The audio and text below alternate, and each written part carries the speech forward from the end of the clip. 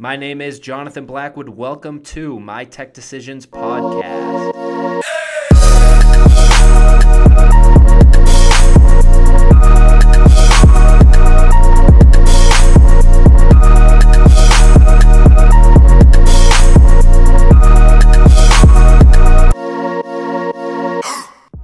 Today's guest is Michael Kokenauer, president of IT Synergy. Michael and I speak about networking technology, including the differences in writing RFPs for new network projects versus expansions. You literally do have to build out all of the networking infrastructure kind of from the ground up. And then there's also a lot of examples of expansion. As well as how important it is to ready users for network expansion. From the user's perspective, any change can be very disruptive to their productivity. And so I think it's very important as part of any implementation that you're very clearly communicating to users, this is what we're going to do, this is when we're going to do it, this is how it's going to look, this is how it's going to be different, this is how it's going to impact your day.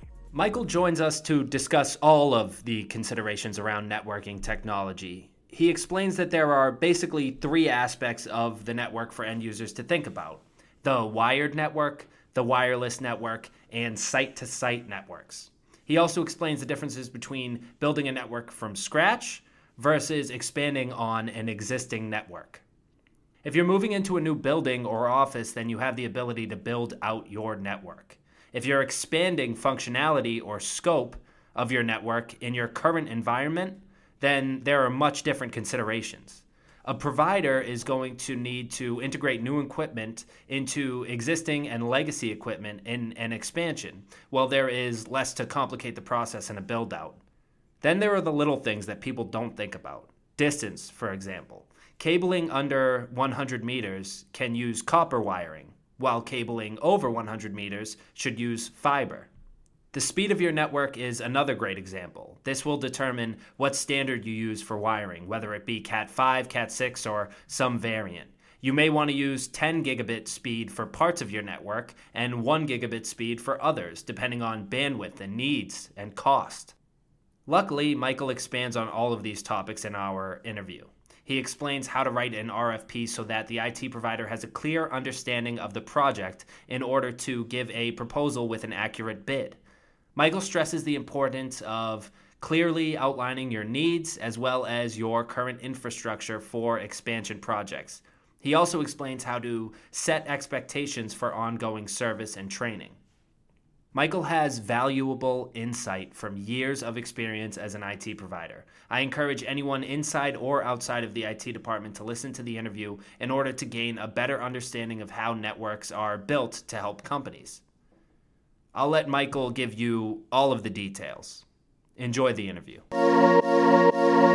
Before we get to the interview, a quick reminder that My Tech Decisions podcast is now available on iTunes and the Google Play Store. Make sure to subscribe in order to instantly download the latest interviews with expert AV integrators, IT providers, security installers, technology manufacturers, and commercial technology decision makers like yourself. If you like what you hear, you can leave a comment and rate the podcast as well. Search for My Tech Decisions podcast on iTunes and the Google Play Store. Download and subscribe. Now let's get to the interview. Welcome to My Tech Decisions podcast. Today's guest is Michael Kokenauer, president of IT Synergy. Michael, thank you so much for joining us. My pleasure. Thanks for having me. Really, I wanted to have Michael on because Michael knows a lot about networking technology, and we've invited him on the podcast as part of our series and covering different technology topics so that end users can effectively demonstrate to different stakeholders why these technologies are needed and really write these technologies into an RFP in the best way possible. So just going off of that, what is networking technology? What sort of technologies are associated with this technology topic? Well, at the very basic level, you require a network in order for all of the devices within your technology environment to speak with each other, to communicate back and forth. And so that's kind of the most basic definition. To expand out from that, there are a lot of things that can be included under the headline of networking technology. So that could certainly be your wired network or, the jack that your computer connects into the wall. But it could also expand out to things like wireless networks, maybe site-to-site networks, where if you've got two buildings or a campus of buildings, and you need to create connectivity between those. And then, of course, it could also get into all of the security-related topics as well, because once we connect our computers, that means we need to make sure that we are protecting them, because especially with a lot of the viruses, malware, ransomware, et cetera, that's out there today, if those malicious softwares have access to a network, it means they're able to cause that much more damage. And so certainly when you think about networking, you've got to think about making sure that it is secure as well. Sure, and we'll have another interview specifically on cybersecurity, so we'll stick to networking in general, sort of the standard definition of it, as you mentioned. Now, Michael, you mentioned that there's wired networks, there's site-to-site networks, there's wireless networks. Typically, as an IT provider, when someone comes to you and is looking for some sort of network technology, I'm going to assume that you're not building it from the ground up unless they're opening a new location or something like that. So what do you commonly see when someone comes to you for networking technology? Are they looking to set up a wireless network, or is it typically going site to site, or just bolster their existing network? Yeah, I would say it's actually a pretty evenly distributed combination amongst all of the things that you've mentioned. So the first scenario that you've mentioned where, maybe somebody is moving into a new office or something along those lines, that's certainly a fairly common scenario, because oftentimes, you don't know what you're running into in the new facility, or maybe they're building it out from scratch. And so you literally do have to build out all of the networking infrastructure kind of from the ground up. And then there's also a lot of examples of expansion or possibly even using networking as money-saving technique. So, for example, we have a customer right now, a rather sizable local nonprofit, who is currently paying their internet provider quite a bit of money for a private circuit between two different buildings. But those two different buildings are actually located roughly a block away from each other, and there's a very clear line of sight. And so that's an example where we can use some wireless site-to-site technology by putting some equipment on the roof of both buildings and shoot the signal directly, and actually save quite a bit of money that way, through their internet provider by not having to pay for that dedicated circuit any longer. Okay, so what are the different considerations then between a company that is building the network from the ground up and a company that just wants to expand on or bolster that network? Let's go straight to the RFP in this case. For a company that is opening a new site, building the network from the ground up, what should they be building into the RFP? What should they tell you as an IT provider to help you do your job to the best of your ability and help them to the best of your ability? Yeah, so the first thing that we've got to decide is what are the requirements of the technology at the new site, and what speed of network are those requirements going to drive. So most commonly, networks today are now being built at 1 gigabit speed, but there are certainly a lot of older networks out there that are running at 100 megabit speed. And even before that, the standard was 10 megabits, although we don't see that very often anymore. So the first thing you've got to decide is what speed is required, and that's going to determine not only what type of physical medium is going to be required in terms of the wiring, but it's also going to determine a lot of the networking equipment that needs to be included in the RFP as well, because the switches or the other devices that are concentrating these connections are what is going to be critical in determining the speed of the network. And then in some cases, with customers, and this could be the case whether they're building out a new site or possibly even enhancing an existing site, they may even want to run certain parts of their network at 10 gigabit speed, which is some of the fastest speeds that are out there now. Generally speaking, the 10 gigabit is too expensive at this point to run that for everybody, but a lot of times companies will run that on the back end as part of a storage network or some kind of a dedicated thing where a very high bandwidth requirement exists. So going back to your question regarding RFP, number one, we've got to determine what speed we need, and that's going to help us determine what we need to purchase in terms of connecting devices like switches. It's also going to help us to determine the type of material that we use, Cat5 cable, Cat5e, Cat6, Cat6a, all of these different types of standards. And then secondly, we've got to determine some of the distances involved. And so if your longest cable run is longer than 100 meters, then you're going to need to look at an alternative medium like fiber. So a lot of times where that comes into play is maybe you have a very large warehouse and it's longer than 100 meters from one site to the other, or maybe you've even got a couple of buildings that are in very close proximity, and so you need to run fiber between the buildings because of the longer distance. And then inside of the building, you can go back to the copper, the Cat5 or Cat5e or whatever you're going to run there. And so distance is certainly a consideration for the RFP. And then finally, going back to a little bit about what we talked about earlier, is you've also got to consider what are the requirements of the network users, and do we need wireless, or is wired only equivalent, or is that going to be sufficient to meet our needs? So, for example, maybe we have a scenario where we've got some factory workers and in a manufacturing plant, and maybe those factory workers are carrying some type of handheld device like barcode scanners or something like that, and so they're not always going to need to be wired to the network. Then obviously we need to ensure that there is a wireless component to our network, and so we would want to include those elements in our RFP. And in other cases, a more traditional like business office, let's say like a law firm or a CPA firm or something like that, maybe the requirement for wireless isn't as great because people are primarily going to work from desktops in a fixed office all of the time. And so wired is going to be a better choice, with maybe just a small wireless implementation just for like a guest wireless network so that when guests come in, they can get internet access. And so all of those things really need to be considered, and each one of them independently, if it's required, needs to be included in the RFP so that the IT vendor can address that particular need. And for those companies that are looking for expansion of the network, I would imagine that a lot of it is similar to what you just said, where they're looking to upgrade speed or upgrade to more wireless access, things like that. Why don't you tell us about some of the reasons that people want to expand? And then can you go into a little bit as well of, for the IT department, a lot of times you run into justifying purchasing decisions to people that are outside of the IT department and may not fully realize why some of these at times costly technologies are needed. So why don't you go into A, why do people expand, and B, how do they justify that expansion to people, to stakeholders within their company that are, determining the budget? I would say in general that expansion is probably driven by two major categories. So the first would be kind of what I would consider to be the obvious one, which is simply growth. So, maybe we're expanding the size of our office, we're taking on additional facilities, or possibly we're even expanding geographically. So, maybe we're taking on a new building in another area of town, or possibly even in another location altogether. So expansion in general is definitely a driver of growth because we need more seats, more functionality, et cetera.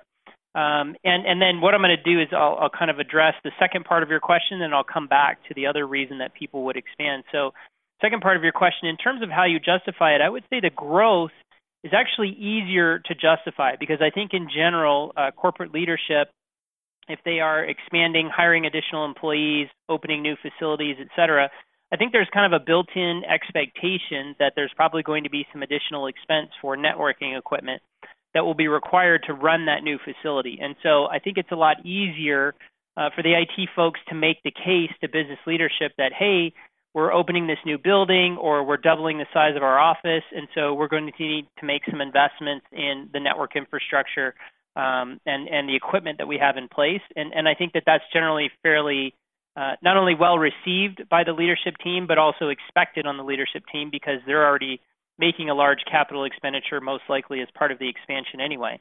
And then going back to the first part of your question, the other thing that we see that really drives change or growth on the networking side is the addition of some type of new functionality or possibly new requirements. So the wireless that we've talked about all along is a great example of this. Maybe we have very limited wireless capability, or maybe we have no wireless capability at all right now. Then certainly that would be something that would drive growth of the networking side of things. Also as well, maybe we are going to increase the complexity of our networking footprint as well, and that may require some new equipment and some new technology. So I talked earlier about possibly opening a new site in a different city. Then we may need to bring in some new types of networking equipment like routers and those types of things to connect our two offices so that the two can communicate. Or we also talked earlier about possibly upgrading speed for only a portion of the network. So maybe going to that 10 gig speed. That also can drive additional networking requirements. And then the justification on the new functionality is sometimes a little bit more difficult to make, simply because you're bringing something new to an organization that doesn't already exist. And so it's much more important to have a good, solid business justification for those expenses.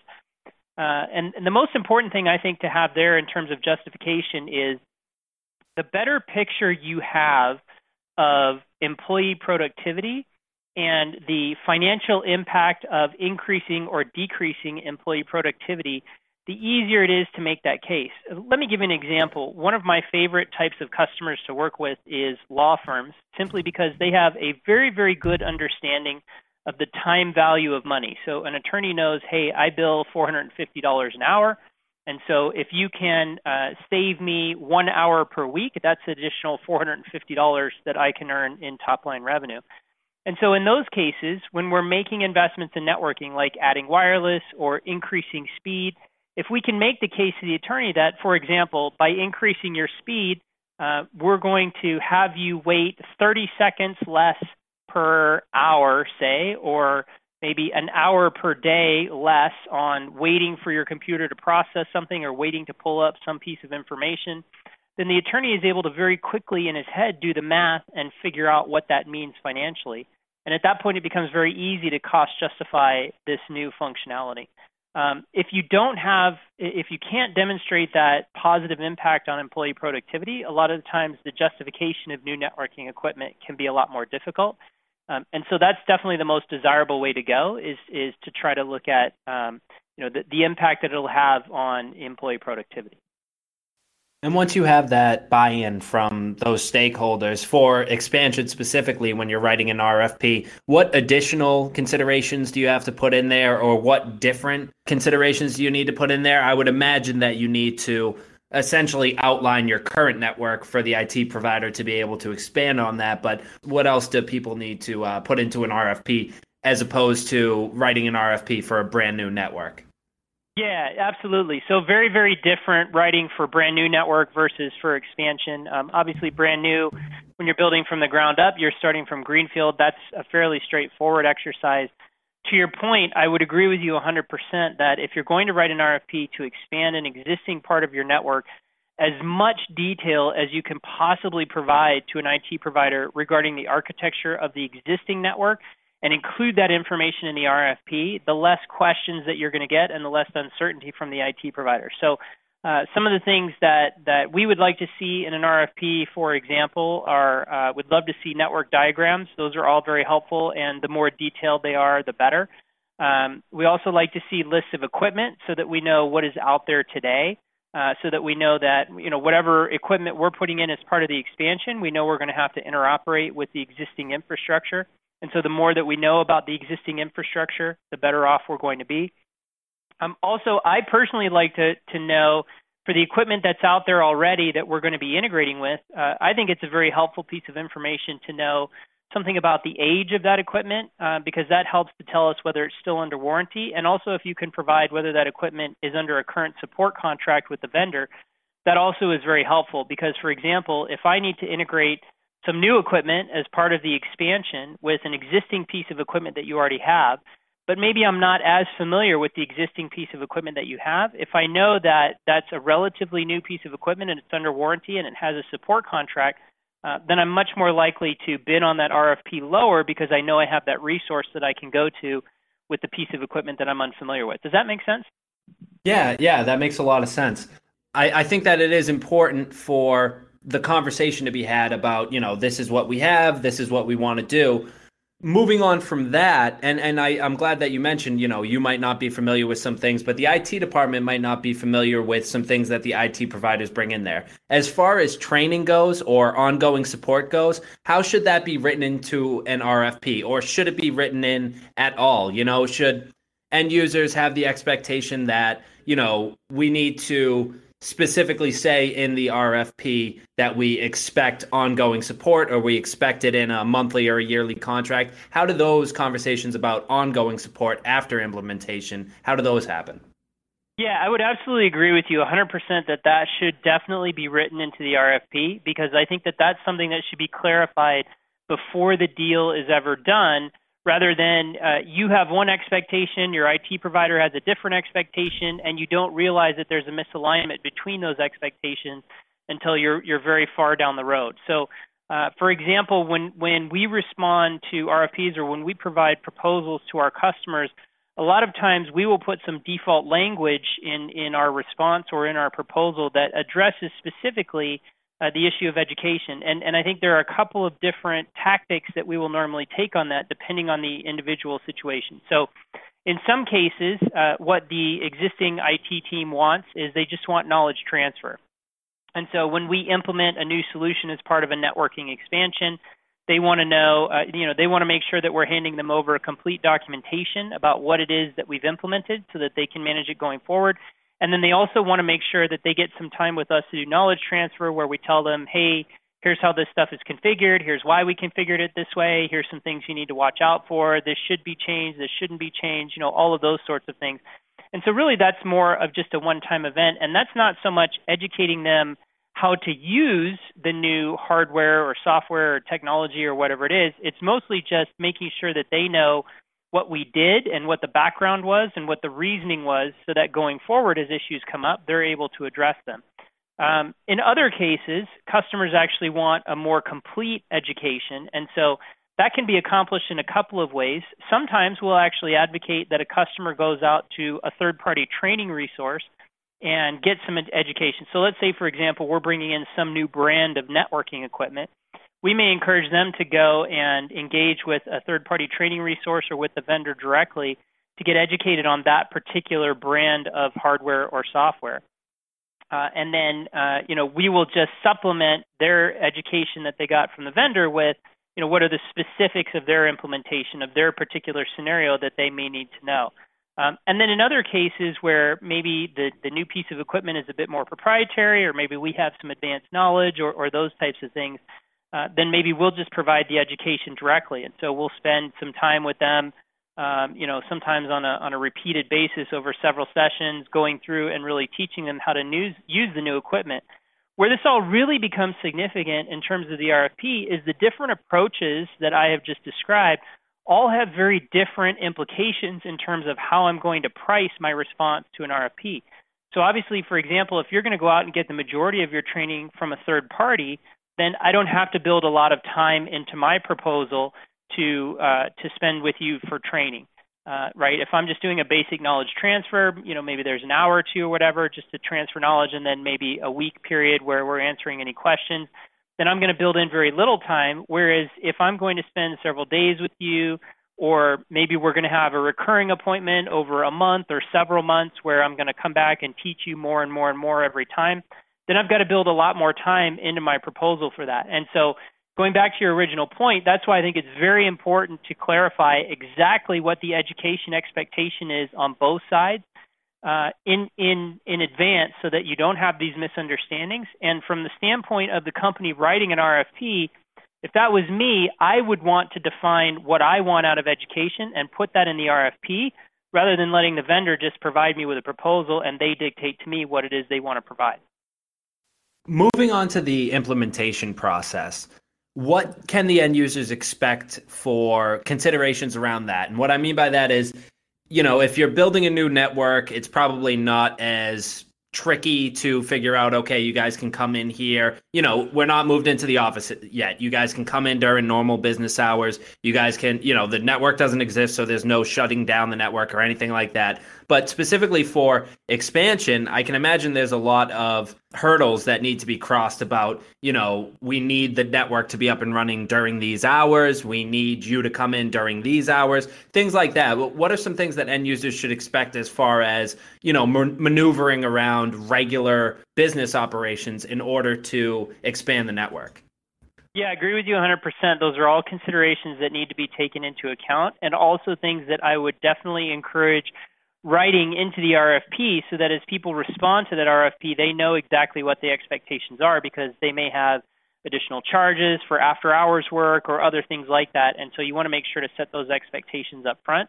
There are a couple of key things that I would say are crucial for success in implementation of an expansion type project. Number one is a very solid change control system. And so we want to make sure whenever we're touching anything in the existing network as part of an expansion, we want to make sure that we've got that well-planned, well-thought-out, and well-documented as part of a change control system so that we know exactly what we're doing, exactly when we're doing it, what we anticipate the impact to be, if any, and what our rollback strategy will be if something goes wrong or if something unanticipated comes up. How are we going to recover for that? So change control strategy, number one. Number two, I would also very strongly advocate a really solid end-user communication plan. And whether that's something that is executed by the vendor or whether that's something that's executed by the internal IT team with guidance from the vendor, I think it's very, very important.